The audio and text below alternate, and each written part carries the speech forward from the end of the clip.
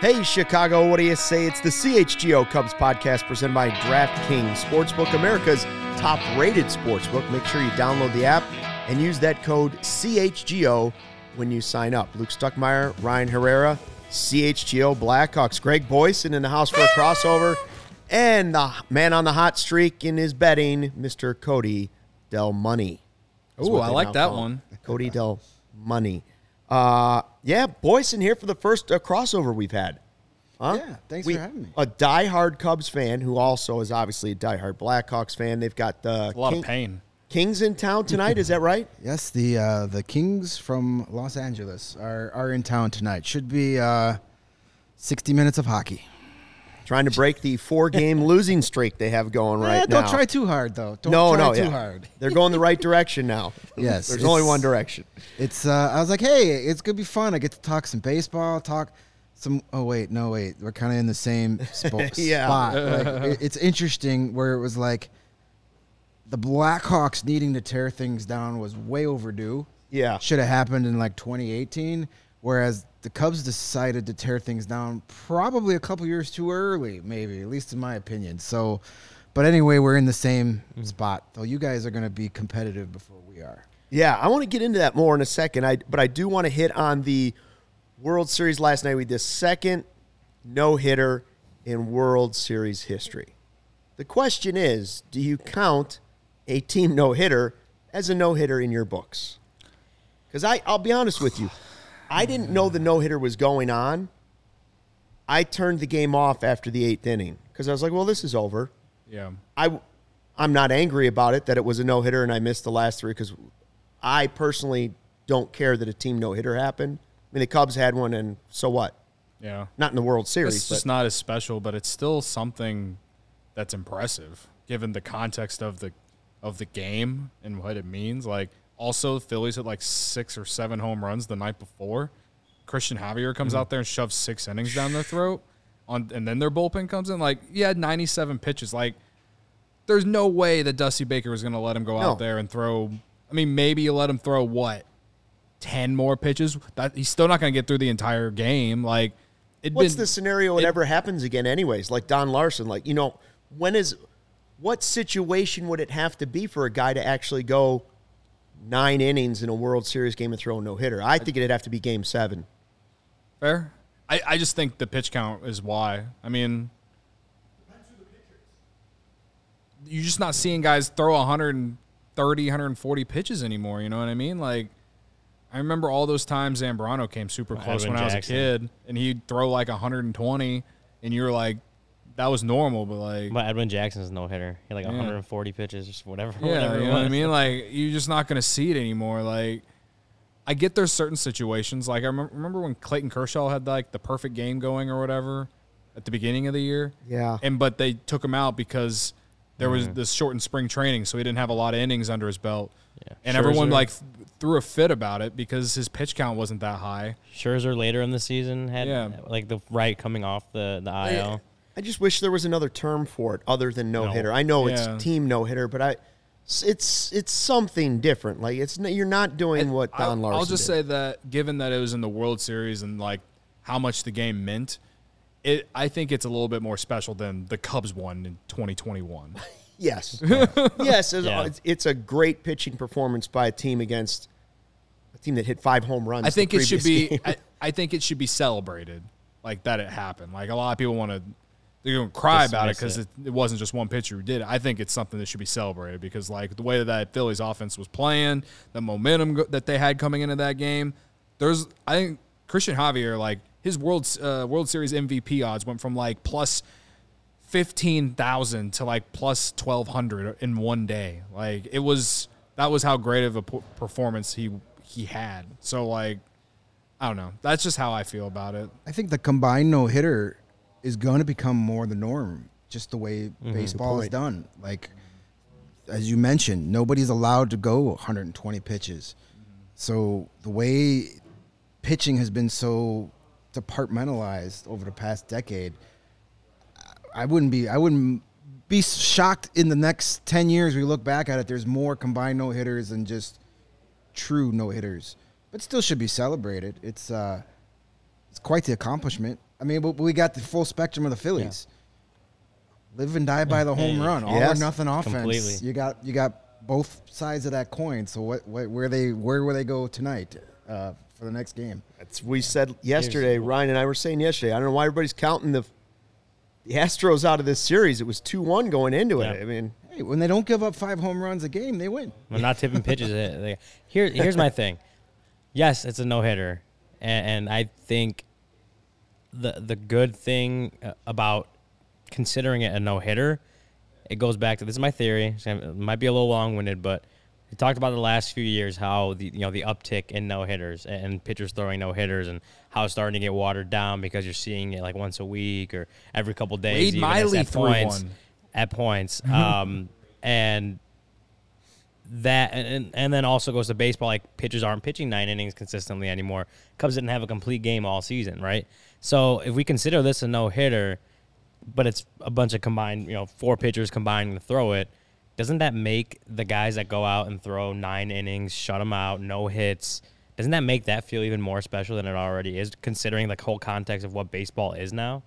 Like, there's a lot of no-hitters and not a lot of guys throw 9 innings. So if someone can do that, it feels a little bit more special, a little more elevated than it has been in the last couple of years, I think. Yeah, I can agree with that. Yeah, especially, I mean, nowadays a complete game feels special. Yeah. You see that and you go, wow, that's rare. Justin Steele, once was talking to him once, and he said that, it was right around Fergie Jenkins when he got the statue, and he had I forgot the number, but a ton of complete games in his career. And Justin Steele's kind of like, I want to throw one. I want to have a complete game in my career. I want to throw and it's one. Like, that's what I'm saying, and it feels funny to say, but it's also like that's just like not the game anymore. Like a lot of managers play matchups, and guys, once they start creeping up to 100, they're getting to the third time through the order, then they start really figuring out, should I just go to the bullpen and do this? It's definitely more about that third time through the order. Because they're like, if you want to use this year's Cubs, I mean, outside of Justin Steele, but like there were a few times Marcus Stroman was just out there shoving through the second time through the order, and he goes into the 6th inning, no runs allowed, and that third time through the order, he starts to get hit on a little bit. And next thing you know, the Cubs are blowing a 3-0 lead. And, that's just, you see that all the time. And so that's why you're seeing so many guys come out earlier, because managers don't want to open up that opportunity that third time through the order. It obviously depends on who the pitcher is. There's, very few left that I feel like you can just give the ball to and feel comfortable that they can give you 7 or 8 that day. And a lot of the rest are – really good quality guys, but you can't necessarily trust DeGrom or Scherzer or, Wheeler. He's done that a few times this postseason. There's very few, you know what I mean? And Verlander, Cease, even this year too for the White Sox. It's just, I don't know how to explain it. It just doesn't, to me, that's the big thing, is that third time through the order. Managers don't want to risk it, so they make the move. And then we sit here and yell about it if it doesn't go that team's way. You know what I mean? All-important Game 5, Verlander versus Syndergaard. And the guys that 3 of us picked when we did our Who You Got World Series picks haven't been doing that great. I guess Nola was okay last night, but now you get Verlander and you get Syndergaard. Was he okay? 3 runs. In 4 innings? He was okay. When you're going against a guy that's throwing a no-hitter, you're not good enough. But 8 ERA in the World Series. Right I'm now. not saying he's making any moves in Who You Got. I'm just saying he wasn't awful. Yeah, pivotal game 5 tonight. Justin Verlander back, revenge game after how he basically blew the 5-0 lead in game 1. How do you think it goes? Verlander, Syndergaard. I think you get a legacy game from Justin Verlander. I do tonight. too. I think Justin Verlander is going to come out and shove it, and then next, like I said, the narrative has changed. I think the narrative will change with how it started. A lot of people come in World Series were high on the Phillies. I think the Astros bring it back tonight. Because if they win this game, they ain't going back to Houston and losing 2 in a row. Yeah, I agree. I really just need this game to go 7, otherwise McCullers doesn't pitch again, and then his only World Series legacy is giving up 5 home runs in 1 game, and that really tanks my Who You Got odds. Yes, let's record that, Joey. I just So we think have that this for is like the factual perfect. information. I think this is like the perfect spot for Verlander. I mean, this guy's gonna go Hall of Fame one day on the road in that crowd in Philadelphia. Like this guy, like I feel like he like lives for this type of opportunity, to, especially after how Game 1 went. Like legacy game, 7 innings, 10 strikeouts tonight. Book Legacy game. Should have been Cub. 10? Maybe still 10. could be Cub. Justin Verlander. I don't know, is his legacy going to be defined on one if he wins tonight? Considering was he 0-6 in the world? Like he No, but hasn't it'll been add great to his in the World legacy. Series. It will add to It his definitely legacy. add That's to it. all Well, I'm it saying. will improve it. It will improve, but it will still be. I think it will still be a negative legacy in the World As long as he Series. doesn't have to make any throws to first base, he'll probably be okay. By the way, we're sitting here getting ready for the show, and Greg comes up with a stat that he saw on Twitter about gambling, I which didn't see Cody this. was blown away by when he saw it. And this really is unbelievable. It was a DraftKings deal, combined over-under. Do I have this right? Oh, There you sorry. go. Thank you. And it was set at – the over-under was at 19.5 combined. 76ers three-pointers made and Phillies hits in Game 4 of the World Series.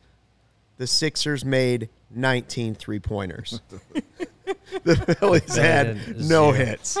I To tweet- all those Philly faithful that left the ballpark early last night, boo-hooing with 3 outs left in the game, they probably were also the ones who made the gambling bet on DraftKings and left extra angry. It's insane how Vegas knows or DraftKings knows. Like Yeah. they had like the Justin Herbert 1 touchdown pass like a few weeks back that everyone bet on it didn't hit. Like and they know something. They even but- boosted Bryce Harper's total bases from plus 110 to plus 200 last Oh night. my god. Yeah. They knew something. I didn't take the Harper one, and I didn't even see that opportunity because I probably would have at least sprinkled on that because I'm like, It may have been like a Philadelphia. yeah, maybe it was bet, maybe it was a Philadelphia. Bet, Trinidad James had more hits than the Phillies did last night. Jonathan VR did as well. gold. all Is in my that considered chain. a bad beat? Is that what you would call that? I would say that is a bad Sounds like a beat. bad beat to me. Yeah, that's got to be one where like you're watching the Phillies game. It's like the 4th inning. You check that 76er score. It's heading in the 4th quarter. Man, they got 14 threes. I'm sitting pretty. 2 hours later, you're just throwing your phone through the window. This is why I hate gambling because I'd be the guy that jump all over. Oh God, I can't believe they put that up there. And then, it's how they're so good at knowing exactly how it's gonna go. You see a team getting 12.5 points, and you're like, man, that's a lot of points, and then they end up losing by 13 Yeah. every time. What's the worst beat you ever had in your life? See, for me, I don't gamble a ton. Okay. Not a big I do it here. Like since we started up here is pretty much the most I do. Yeah, you dabble. Yeah, like you I know, dabble. yeah, We let the a dollar serious guys here, like a Cody dollar take there. over. Like, Yeah. basically, like I do like a bunch of, I'll do like some same game parlays for like $2 on hockey or baseball. I don't go crazy with it. So, like, I mean, I think I had one. I had I think it was a Justin Fields one last year, where it was rushing yards, and then like he kneed the ball like twice at the end of the game and lost 4 yards, and I lost that bet by like a yard. Yeah, so There's one. that's one that sticks out. Otherwise, it's just I don't go crazy with Like it. I said, Game 1, Astros Phillies, worst beat of my life. Astros minus 1.5, blow 5-0 lead, the biggest comeback in World Series history was since pretty bad. 1956. It was pretty bad. I'm done betting baseball until April. Can't do it. I bet Bryce Harper World Series MVP before the not a World bad Series bet. started. So Not a I'm bad hoping bet. he takes Mr. Verlander over the wall a couple times tonight, helping me out. So, Greg, you kind of got to it a little bit earlier. As a Hawks fan, Cubs fan, which rebuild do you feel more confident in at this stage? I mean, the Hawks are starting theirs a little bit behind where the Cubs are at, but like, if you're going to say this rebuild will lead to sustained success and a championship, which team is on a better path right now? I would probably say the Blackhawks only because I'm more informed about what's going on there. But the Blackhawks general manager Kyle Davidson has a very transparent plan. And yeah, it's only his first season in, but they did really well at the draft. He went from on draft day going in with no first round picks to getting 3, including 2 in the top 13. So they're focusing on development. With the Cubs, And baseball is so tricky. I don't trust the front office when they say, you know, hey, when it's time to add pieces and spend money, we're going to do it. I don't believe that. I just don't. I've got plenty of evidence to support why I shouldn't trust that. So I know there's a lot of hope that they're going to spend money this winter, get some free agent talent here. I'll believe it when I see it. There's that. That's how a lot of people feel, for sure. That's how that team. I can't believe how fast the honeymoon period ended. That where you go from being the Cubs owner that brought the Grail to Chicago, you won the World Series. To a year later, people want you to sell the team and get the hell out of town. It's crazy how fast they ruined all that goodwill, and you know, trading away all those guys in one fell swoop. Last season, were they necessarily wrong in doing that? I don't know. I mean, those are your guys. They represent something so special. But they were also part of that core that, since the 2016, completely underachieves and crapped the bed. So, you know, you could see why they did it, but the way they did it, it hurt a lot. And I think it's taken a lot of people time to recover from that. The fall was quick, right? Well, it was because it was versus how we've talked about, Luke, how if they had made a trade, you know, a year earlier, right, done some other things, but they didn't, and they wanted to ride it out up until they had to trade all three at the same time. Looking back on it, like, listen, is Javi Baez is not worth the money he's getting in Detroit. I mean, so that you probably dodged a bullet there. As much as I love Javi, Schwarber and what seems like he's worth it to me. Yeah, in my opinion. I know there's people that don't believe Chris that. Bryant barely played this year. Yeah, you know, he's got chronic back problems. That's not good. You know, Rizzo. I mean, as much as I love him, he wants to come back this summer. This winter. I keep saying summer. I'm used to free agency being in summer. He wants to come back this winter. I would not be upset at all. Right. But you know, hindsight's always 20/20. At the time, it hurt, but now you look at it, you go, well, maybe it wasn't necessarily the wrong thing to do. But time will tell, especially with the baseball trades, because some of those guys they got are so young and so far away. You have no idea how the return is until 3, 4, 5 years later. I think the fair take for everyone should just be that they should have kept one, whether that was Rizzo or Schwarber, whatever. That's how I'll always think of it. Yeah, and then you everyday guys, because they did keep Kyle Hendricks, right? And they have this giant hole at first base right now. Like, you know, like I know Rizzo had a down 2020 and he had a down 2021, but like, I mean, the guy was the captain. He was like the guy. Like, he's probably gonna he was en route to have a statue outside Wrigley Field. Played 10 years with the team, all that stuff. Yeah, they got Kevin Alcantara out of it, and his ceiling's pretty high. But I mean, I don't know. Is that future worth? You know, what I mean, if Alcantara turns out to be great, which we're going to talk to Greg Zumach here in a little bit, and maybe he'll tell me that he's great. I don't know, but like if he turns out to be great, then I guess like in hindsight, it's like okay, it worked out for both teams. But that's the way that I've always looked at it. Is I think they would have kept a lot more goodwill with the fan base if they kept one. Yeah, but I do appreciate a front office for whatever their motive is of at least being aggressive. They were aggressive. They said, this is what we're going to do, and we did it. Because on my beat, the Blackhawks, we're mad at them for trying to hold on to that championship window too long. Yeah. And now that window's been slammed shut, nailed shut, and bricked over, and you're still trying to kid yourselves that, you know, you're competing. So maybe they just got out ahead that, you know, because had you held on to all those guys and then they all start falling apart, and then where are you at in 2 years? So I see both sides of that coin. And yes, you still need to, you just can't say, hey, you know, God, that World Series was great, and now we're going to trade everybody from it in one day. It just it was too much too soon. The Blackhawks entering this rebuild, they still have Kane and Taves, right? And those guys are going to have statues outside the United Center one day because they can decide if they get traded or not, right? And like that's one of the differences too. A lot of no trades. Like the situation the Blackhawks are in, you're right. Yeah, they waited too long, but they also won 3 cups in 6 years, and like that's what a lot of Cubs fans sit here and agonize about is they only got one. And, like, the way that things look projected, like, the Cubs were at least going to be in the NLCS for consecutive years, kind of like the Astros, 6 consecutive years. That was the plan. That was Theo's plan. And like that's kind of the year. thing is like they got there in 16, won, got back to the NLCS in 17, but lost, and then things just trended down since then. And like I honestly think like that's the biggest thing that agonizes the people the most is that really just didn't do what the plan was. I mean, the plan was to win the World Series, and they did that. At least they did that, because if they didn't, then like I would be a very miserable person, right? Well, the thing is, like, if they had won 3-6, the Cubs, the trades last summer, if they all went down still the same way, probably would have hurt Cubs fans a little bit less because they had gotten the 3 championship. But like they got the 1, and then just completely like the bottom fell out. We would be wondering though, like, why would you trade all those guys if you won 3 in 6 years? But yeah, I mean, well, okay. And we wouldn't still be talking about it a year and a half later. If you think they're legends now, imagine if they had won 3 and 6.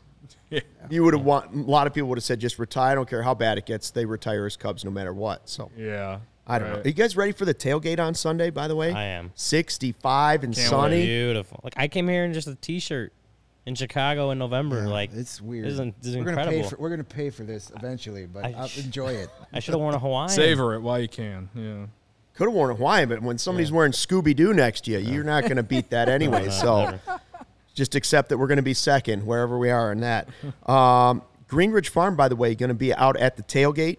Yeah, they just saw a lot of the meat coming in. Greenridge Farm, a Chicago local meat and cheese company offering you a better all-natural option. Makers of all-natural deli meat, sausages, and their famous meat sticks. Perfect for tailgating, happy hour, school lunches. All-natural meat sticks at Greenridge Farm. And hardwood smoked for 8 hours.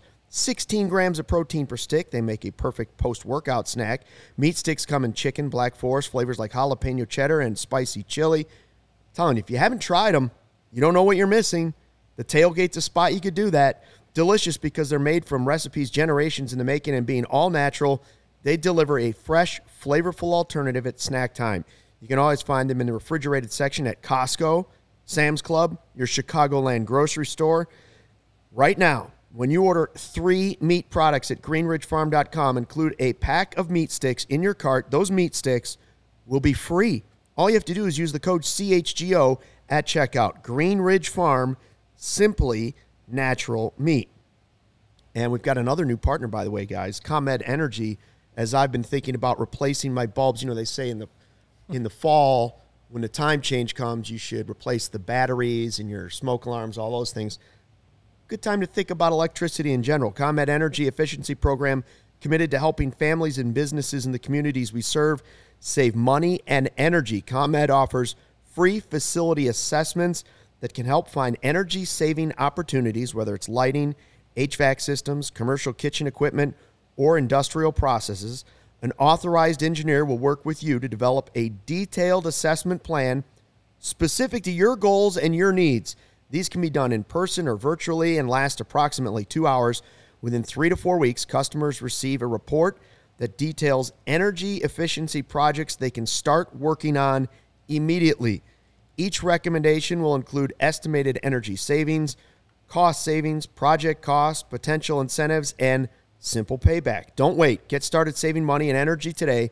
For energy-saving tips and to schedule your free facility assessment, go to ComEd.com/poweringbiz. ComEd.com/poweringbiz. Ready to sign up for a facility assessment? Call them at 1-855-433-2700 during normal business hours to speak to a ComEd Energy Efficiency Program representative. Email businessee@comed.com and request an assessment online on their website at comed.com/facility assessment. I love Sean's comment. He says, "Is Greg secretly Colada?" See, I actually get that reference because he's in the Blackhawks chat. Really? Does he think the Hawks are cheap? Yes. There you go. I'm not saying the Cubs are cheap. I just don't trust that they're going to spend it on the right guys. That's fair. They have to prove it, right? Yeah, like I'm not sold that like whoever the best free agents are, they're coming here. But prove me wrong. Yeah. But yes, we have Coletta in the. He's pessimistic. He's our ray of That's our sunshine guy. in the Blackhawks chats. It's all about the original 6 and the 1961 team, and That is our guy. yeah. So Yeah. no, we love Michael, but no, I am not. That's not my burner account. I really want him to be at the tailgate on Sunday. I want to meet great. Colada. That'd be it. I want to break bread, or in this case, Break sausage. sausages and hamburgers. Meat sticks, yeah. Meat sticks. So our Is our guest here? Yeah, he's here. He's been Ready here. to roll. Let's He's do been it. Waiting. We've been wanting to talk prospects with Greg Zumach, Northside Bound. Greg, can you hear us all right? I can hear you great. I was wondering if you're going to introduce me as a meat stick. No, we're excited to have you because, let's face it, 50% or more of what we talk about on this podcast would be prospects. That's just the way the whole rebuild has been, like they're waiting for these prospects, and you're one of the experts out there that can tell us about some of these guys. First of all, I guess the injuries to Brendan Davis and Canario recently, within the last week, how far will that set back what the Cubs are trying to do prospect-wise, whether that's trade value, development, guys just getting to the major league level? So I'll say I don't think the Brennan Davis situation interferes with things too much, to be honest. Part of it is because it's been known for the Cubs for a while now. They've been watching it. It doesn't sound overly serious. It's just something that probably wasn't worth playing through in the fall. And so that one's been kind of a known entity. Everybody in the Cubs, they have more information than anybody else does. Canario, I think, throws a huge wrench into things. He was playing great. Talk about those trade returns and, how far away these guys are, which is a fantastic point. Canario wasn't. That guy was in AAA and on the doorstep to the major leagues. And so to have him have a pretty catastrophic injury, one that it looks like hopefully he should be able to recover from, but it's going to take some time, pretty much eliminates any trade value, which is really unfortunate because I know it was in The Athletic that they mentioned that teams were calling on it. I think a few of us also had heard that as well. I'm not going to get too much into the rumor mill or anything, but he was definitely a guy that intrigued a lot of people. So if you're looking to move him for a starting pitching player, something like that, that option's really off the table. And so now you need to be thinking more creatively. He's also a guy that could have settled in maybe at center field, kind of a passable center field, and the Cubs kind of need one of those too. So that one's pretty tricky. There have been some injuries, some pretty tough ones in the last year. I don't think we want to lose sight of Ed Howard's as well. He was further along, further down the pipeline, but had a really awful hip injury earlier in the year after it looked like he had taken a step forward. No pun intended, because he did slip on the base, and that was really awful. I really don't mean to make light of that, but that is what happened. And so they've had some bad luck, but you have to also account for these things, right? You can't just throw in the towel and say, well, we just got screwed by injuries. You have to build your team to withstand that. So I think it affects things, but I would say the Brennan Davis one, not so much. The Canario one throws a wrench into some talks this winter. And so I just think they're going to need to be more creative. Like Greg said, they need to go out and they need to prove it out in the free agent market, out on the trade market, and land the type of impact guys that you can stack up with the rest of the division in the NL. I know. Go ahead. I was going to say, Greg, we talked about how, kind of playing off that as far as, Brennan Davis's injury, Canario's injury, and what that does to, not only just what the Cubs wanted to do with their outfielders, but, the depth they have now. And so over the last couple of weeks, we've talked about, potentially adding big league, guys for center field, for instance, a Cody Bellinger kind of thing. I saw your thread actually right before we started on Dominic Fletcher. First of all, who is he? Why does he intrigue you? And what kind of fit, or what do you think how would he play into what the Cubs are trying to build in that outfield right now? So much about what we've talked about with the offseason that the Cubs are going to do is target free agent starting pitching or just starting pitching in general and shortstops. And it makes sense, right? There's impact people out there. There's all-stars available. And then it becomes a challenge of center field, like we were talking about here. Well, they do have a stud center fielder prospect, but he hasn't hit Double-A yet, and that's Pete Crow Armstrong. Everything looks good, And so you don't really want to necessarily block him, but also you can't just assume that this guy's going to take a huge step forward.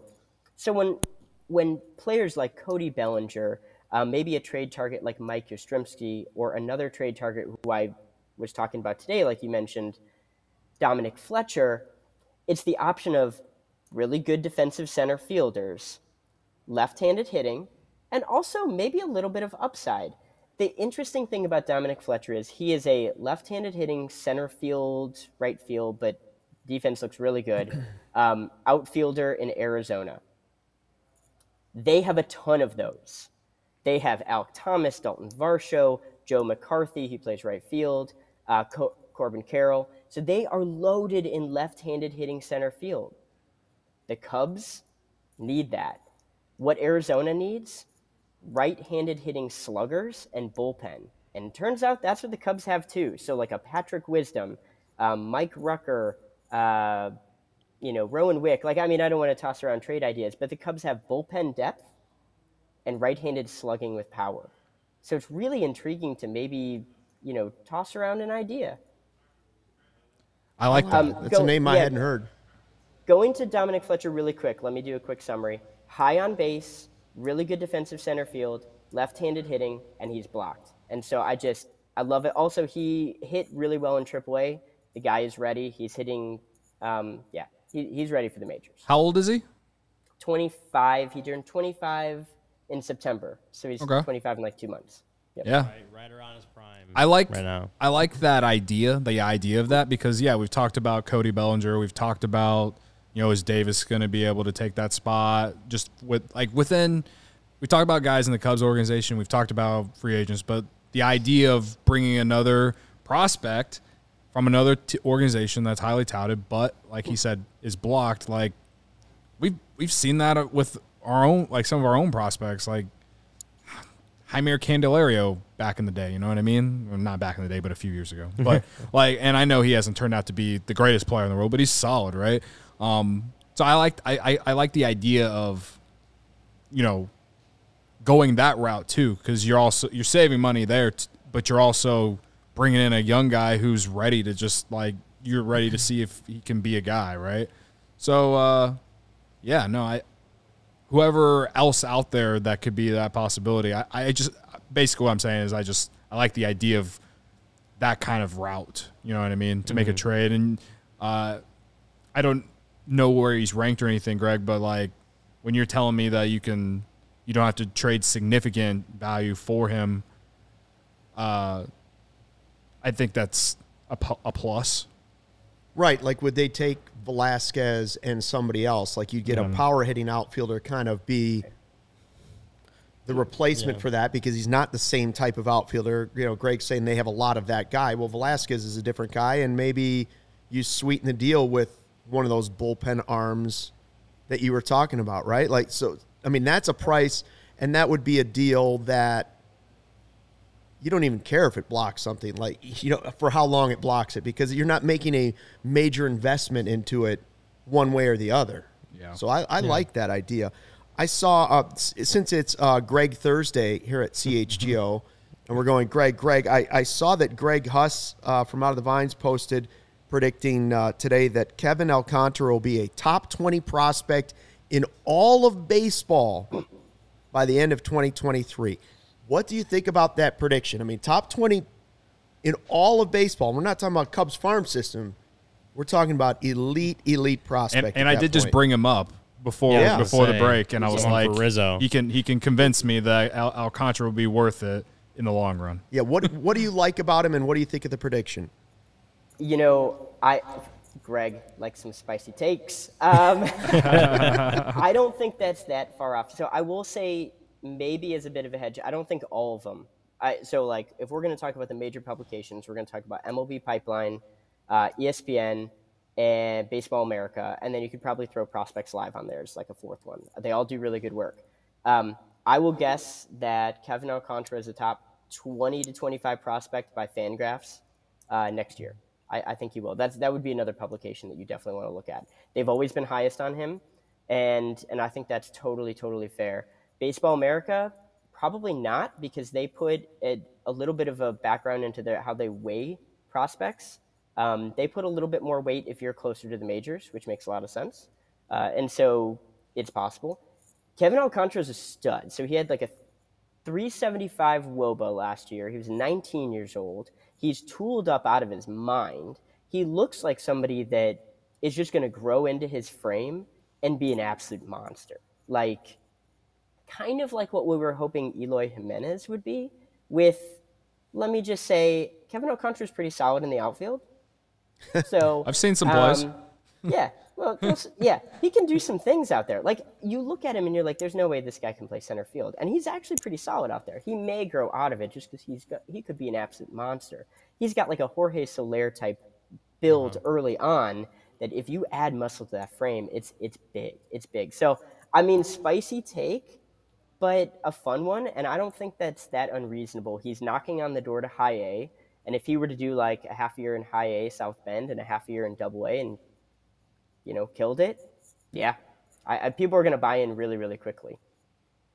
I miss Rizzo too, and that one was the shocking trade to me. Like, once that happened, I was like, oh, okay, there is nothing sacred anymore. It's everybody is on the table. Kevin Alcantara was a good get, even if I will always miss the captain. Yeah. There's Greg is actually in the chat. He said it's impossible to hit for power in Myrtle Beach, and Alcantara screwed around and did it anyway. And we've heard that, like, Myrtle Beach is very much not a hitter's ballpark.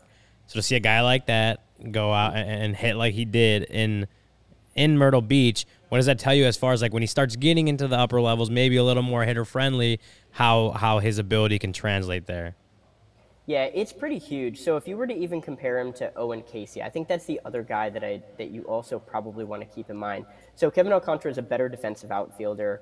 Owen, he's had his struggles in the outfield. Admittedly, part of that is the fact that he had to play indoors because it was in Canada for a while. Like, that's where he grew up, is in Canada. Yeah. Shorter season, less reps, had to play more like indoors, was tracking fly balls like in the Arizona desert. That's really tough. He hasn't done that before. So I think he's still working through his stuff, but a big-time bat. And we saw how he got to Myrtle Beach, and he's got prodigious power. But he got to Myrtle Beach in 2021, and the power dampened a lot in South Carolina. So he got up to high A, the power came back. I think you could see a similar trajectory for Kevin Alcantara. Are you buying Matt Mervis stock? Because I know that's like been the hot name this offseason. We've talked about it. Could he be a platoon guy at first base? Unbelievable power, right? I think he's going to be in the home run derby. Yeah, at Sloan Park. At Sloan Park, right?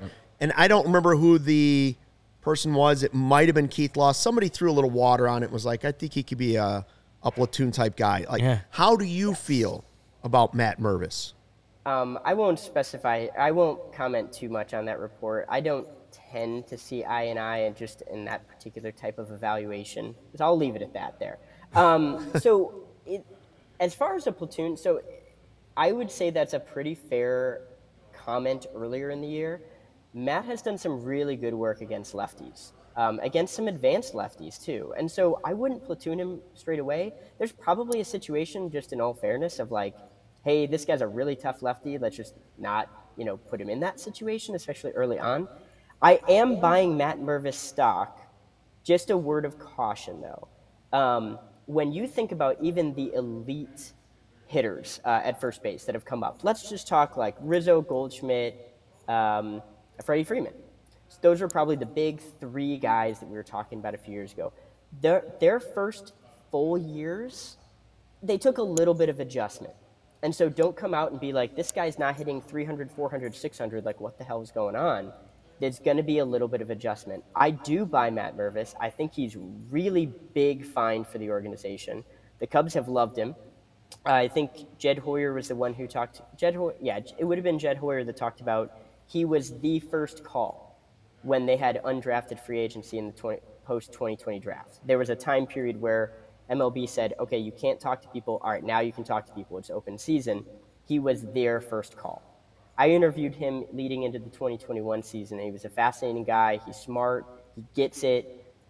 He understands like the background and the hitting and like what it takes to go into being a hitter. Sometimes I think he can get in his head a little bit too much, but man, once he gets going, I think he's going to be a big part of this organization. Just give him a little bit of time because he's going to need to build as a slugger. Do you think he can make the opening day roster, or do you think the Cubs keep him in AAA for half of April or something like that? No, actually, I think he's a really good bet to make the opening day roster. And here's the rationale why. So there's two different factors. One, I think the only reason he didn't come up this winter is because he didn't need to occupy a 40-man roster spot. Right. And the Cubs are really protective of those. And they're going to need to be, because there's a lot of people they're going to need to protect this winter. And so I think that's the only reason he didn't come up in September. Next summer is an interesting discussion. So he may be eligible if he happens to land on a couple top 100 prospects lists. He may be eligible for what's known as the prospect promotion incentive, which means if he ends up on 2 of 3 of MLB Pipeline, ESPN, and Baseball America's top 100 lists, and he plays all year, and let's say he wins the Rookie of the Year, the Cubs may be awarded a first-round draft pick. That's a new program that's an incentive. Now, that's still a very difficult bar to cross, but like there is incentive to let him try. He's also older. I think he's 24 and possibly will be 25 next year. So there's some incentive to let both him and, if they feel like Hayden Wesneski on the pitching side, make the opening day roster. I think there's some validity to trying that. Again, just if they feel like he's ready. I don't think you hold him down for defense, right? Right. You don't need to do that. So it's just been a very interesting topic when it comes to him because so many people were in the chat in the second half of the year and like, why aren't we calling up Mervis? And like we all said what you said, the 40-man roster having something to do with that. And now as we've gotten into the offseason, I've just based off reading things on Cubs Twitter and our YouTube chat and stuff, like there's a lot of still a lot of question, like, will he make the opening day roster or will they wait until like May or something like that? And like, I just don't really have a clue on where the Cubs see it, because as awesome as he's been, it is only 1 year. And I do know that he's older. So like, to me, that should be a good, or it should be a reason why you would want to start him on the opening day roster. So that's where I've been sitting, but I just don't know how the minor leagues work as well as you, of course. Well, so I think the other thing to consider too, and this goes back to the points that you guys were making, which is you need to build this roster. If this team goes into 2023 saying, all right, we need Matt Mervis to hit like an 825 OPS for us to be successful, then you've failed. You've failed in the offseason because you're putting all of that on a rookie first baseman. If you build this roster to, let's say you get a really solid like first base DH candidate as well. We've talked about like Jose Abreu, we've talked about a few different guys out there, but like let's say you get a really quality first division guy. All right, well, then you can allow Matt to play at the right times. You can put him into the right matchups, the right situations, and you're not counting on it. That's the way you need to build this roster. Mm-hmm. And so, if they go out and they add quality starting pitching, they add a better defensive center fielder, they add a good first baseman DH person, a catcher, and an all-star shortstop, then we're not going to need to rely on Matt Mervis. You just let him go out and do what he's going to do. And hopefully, if nothing else, provide some left-handed power, which the Cubs could use. They definitely need it. Got some pitching questions for in a second, but I do want Cody to get to DraftKings as we take a quick break. We are talking with Greg Zumach, who is a prospects guru. And we also we've have got some good stuff. And we have a hockey prospects guru and I here. have a hockey-related question, sort of, coming up in a second. That's what you call a tease. And here's another tease. CHGO Bets Daily is after this show at 3 o'clock, where I'll have more bets to talk about from DraftKings, which maybe on the World Series. The World Series is heating up. And I'm betting on the action with DraftKings Sportsbook, an official sports betting partner of the World Series. Right now, DraftKings Sportsbook has a championship-worthy offer you can't miss. New customers can bet just $5 on any World Series game and win $200 in free bets if your team wins. Want to boost your winnings? Check out DraftKings same-game parlays. Combine multiple bets from the same game for a bigger payout. The more legs you add, the more money you can win. Download DraftKings Sportsbook app now. Use promo code CHGO and bet $5 to win $200 in free bets if your team wins. Only at DraftKings Sportsbook with promo code CHGO. Minimum age and eligibility restrictions apply. See show notes for details. MLB trademarks used with permission. That was a lot to say. Yeah. Greg, are you much of a sunglass guy? Do you like sunglasses? Do you have a bunch of pairs? Yeah, I've got a couple. None around me. If you want me to put them on. Well, No, you got to have polarized first of all to see the baseball better. I was gonna say, if you're looking to get more, Shady Rays. That's our team. We love them, and then just listen up because you may be interested after this ad read. Especially if you go fishing. Yes, especially if you go fishing like Luke. Fishing, wrap around. So Shady Rays, they never understood why sunglasses were so expensive, so they set out to change it. You don't have to break the bank for quality sunglasses this fall because our friends at Shady Rays have you covered. Shady Rays are premium polarized shades featuring world-class optical clarity, substantial durability, and styles catered to everyone and every lifestyle. The best part about Shady Rays, they have the most insane protection program in all of eyewear, lost and broken replacements. If you lose or break your shades on day one, they told us that they will send you a brand new pair, no questions asked. You drop them in a lake, like when Luke's fishing, he might have done that in the past. You drop them off a cliff. I don't go hiking, but I know some people do. Anything. Crushed by a bear. Yeah, crushed by a bear, getting in a fight with Batman. Anything happens to them, they'll replace them. Even with that strong of a protection program, they still manage to make quality that I can tell you, holding in my hand, seems just as good as any expensive pair that I have ever worn. Shady Rays customers seem to agree, with over 200,000 five-star reviews. Shady Rays also provides 10 meals to fight hunger in America with every order placed and have donated over 20 million meals to date. They stand behind their product and told our team that if anyone has a problem, they throw profit out the window and do what it takes to get it right. Free returns and exchanges. You either love the shades or Shady Rays will pay to ship them back. That's it. And now, exclusively for our listeners, Shady Rays is running their deepest deal of the season. Use code CHGO for 50% off 2 or more pairs at ShadyRays.com. Buy one and get one free. You can get 2 pairs for as low as $54. Again, that code is CHGO. Redeem only at ShadyRays.com, where you can find all their newest and best deals. Garrett Johnson in the chat has the most important question of the day, which is, he says he's eating chicken wings right now, drums or flats, fella? Fellas, I don't know. I'd never heard him called flats. I know what I've he's heard him talking called about, flats. though. That's a tough question. Drums. I'll go drumsticks. Drums. Yeah, if I have to eat bone-in, I go drums. I'll be the different guy. I'll go to flats. On flat. There's more meat on the flats. Well, that's I agree. Drums are easier to eat, though. Right, but sometimes you got to work for the better things in life. ribs. Greg, what do you One of those think? things. There you go. Drums or flats, Greg? Oh, definitely drums on mine. There Okay, you go. just making Try sure. more flats for me. Odd man out. This You is you four can fight over the drums, and I'll eat all the flats. Yep. All right, Joey's in. Joey is taking flats. It's a Gregorific show today. Greg Boyson, CHGO Blackhawks. I have a question for you. I keep forgetting the kid's name. Who's the hockey prospect that everybody's tanking for again, including the Hawks? Connor Bedard. Bedard, right? Yes. Connor Bedard. Greg Zumach this is the guy everybody in hockey is like, this guy will change your franchise.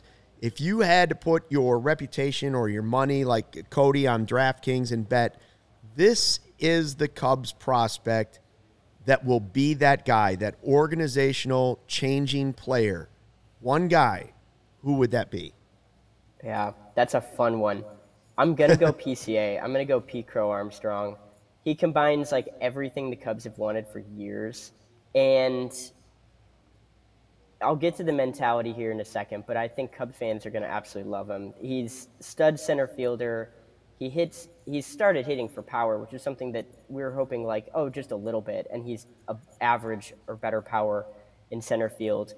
And on top of the defense, on top of everything, he's got that mentality that if he's playing for your team, you love him. If he's playing against you, you hate that guy. And it's so fun. It's so good.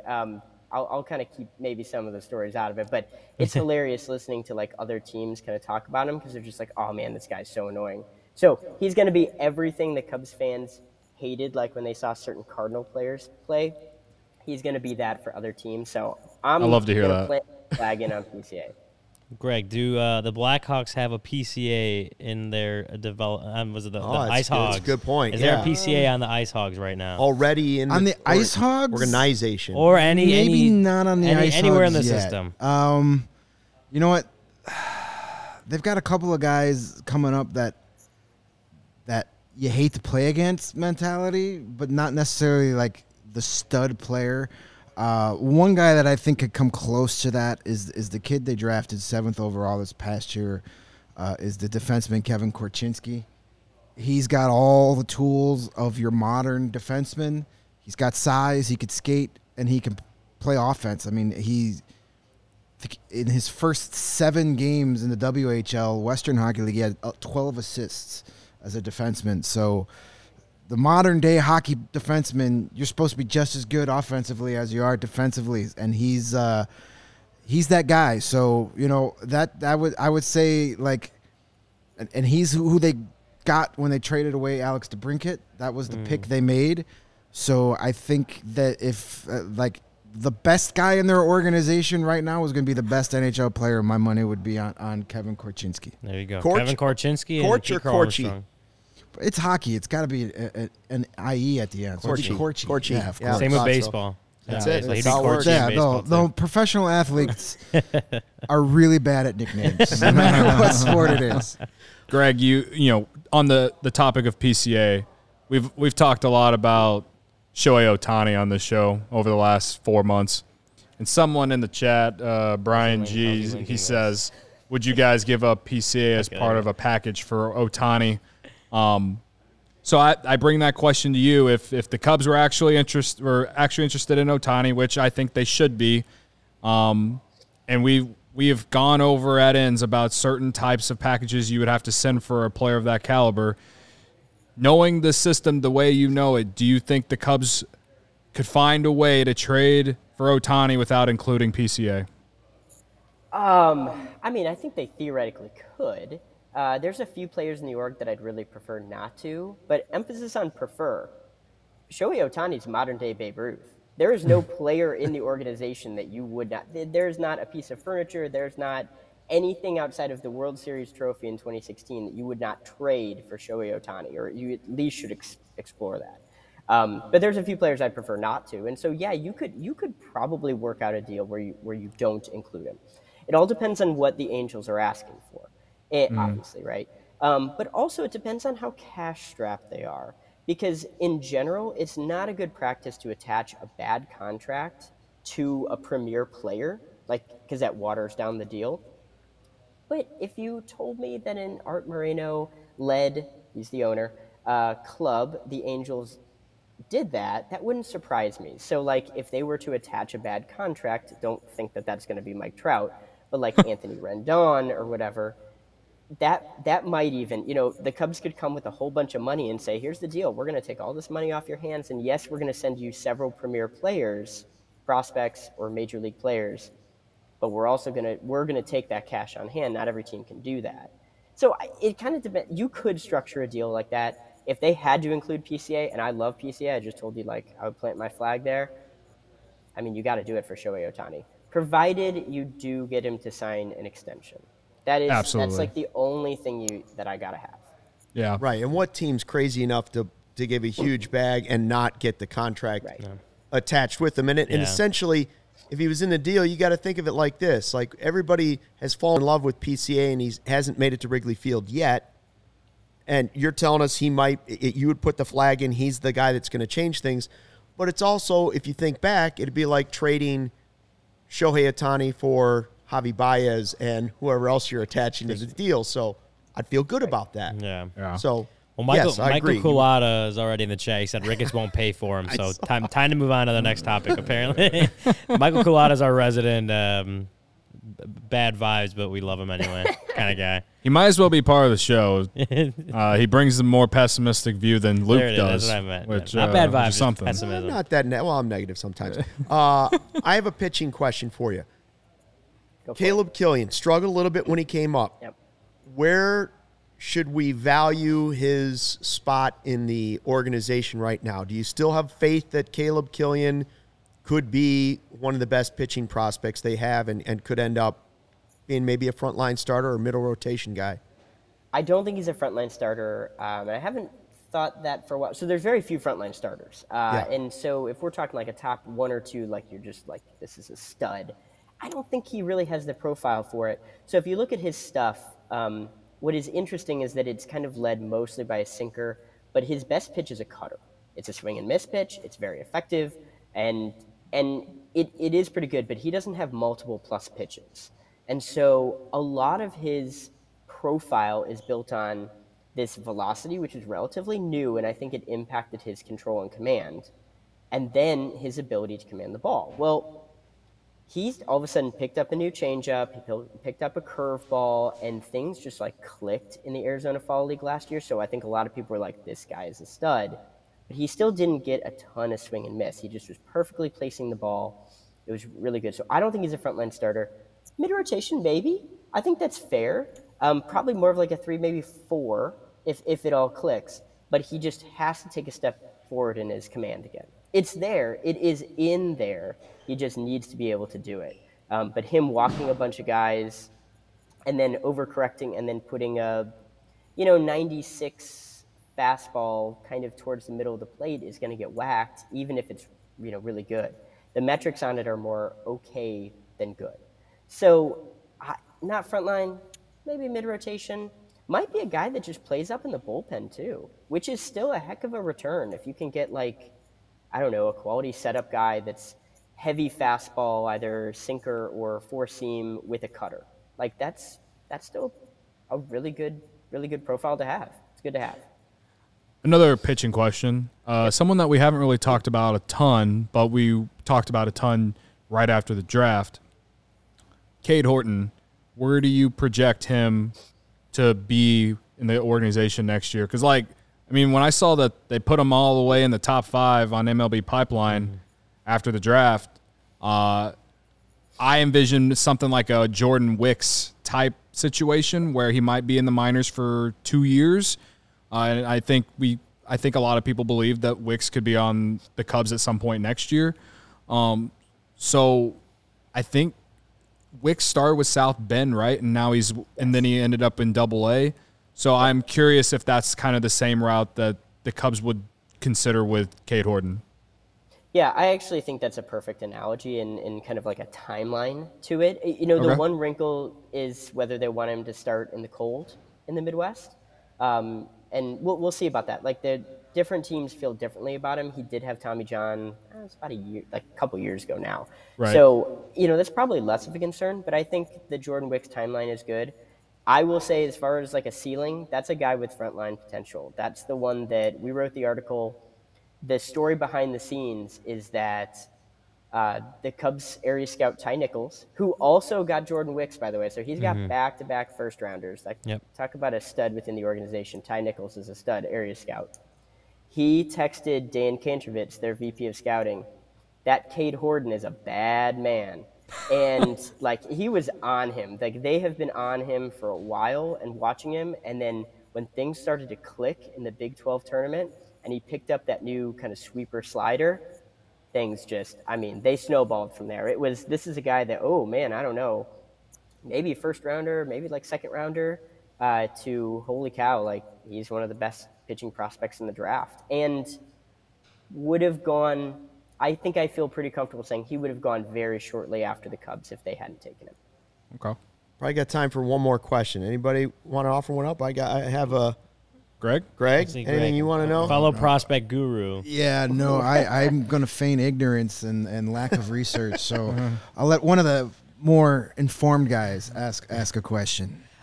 Greg, I'm still waiting for Errol Cunningham to pan out. That's where I'm at. So, Greg, my last thing is just we've seen and we've heard the sort of leaps and bounds that this organization has made in the minor leagues, at least, especially over this last year, but the last couple of years. I know, Justin Stone being brought in, but then also I can't even think of Craig Breslow. Yeah, there you go, Craig Breslow on the pitching side.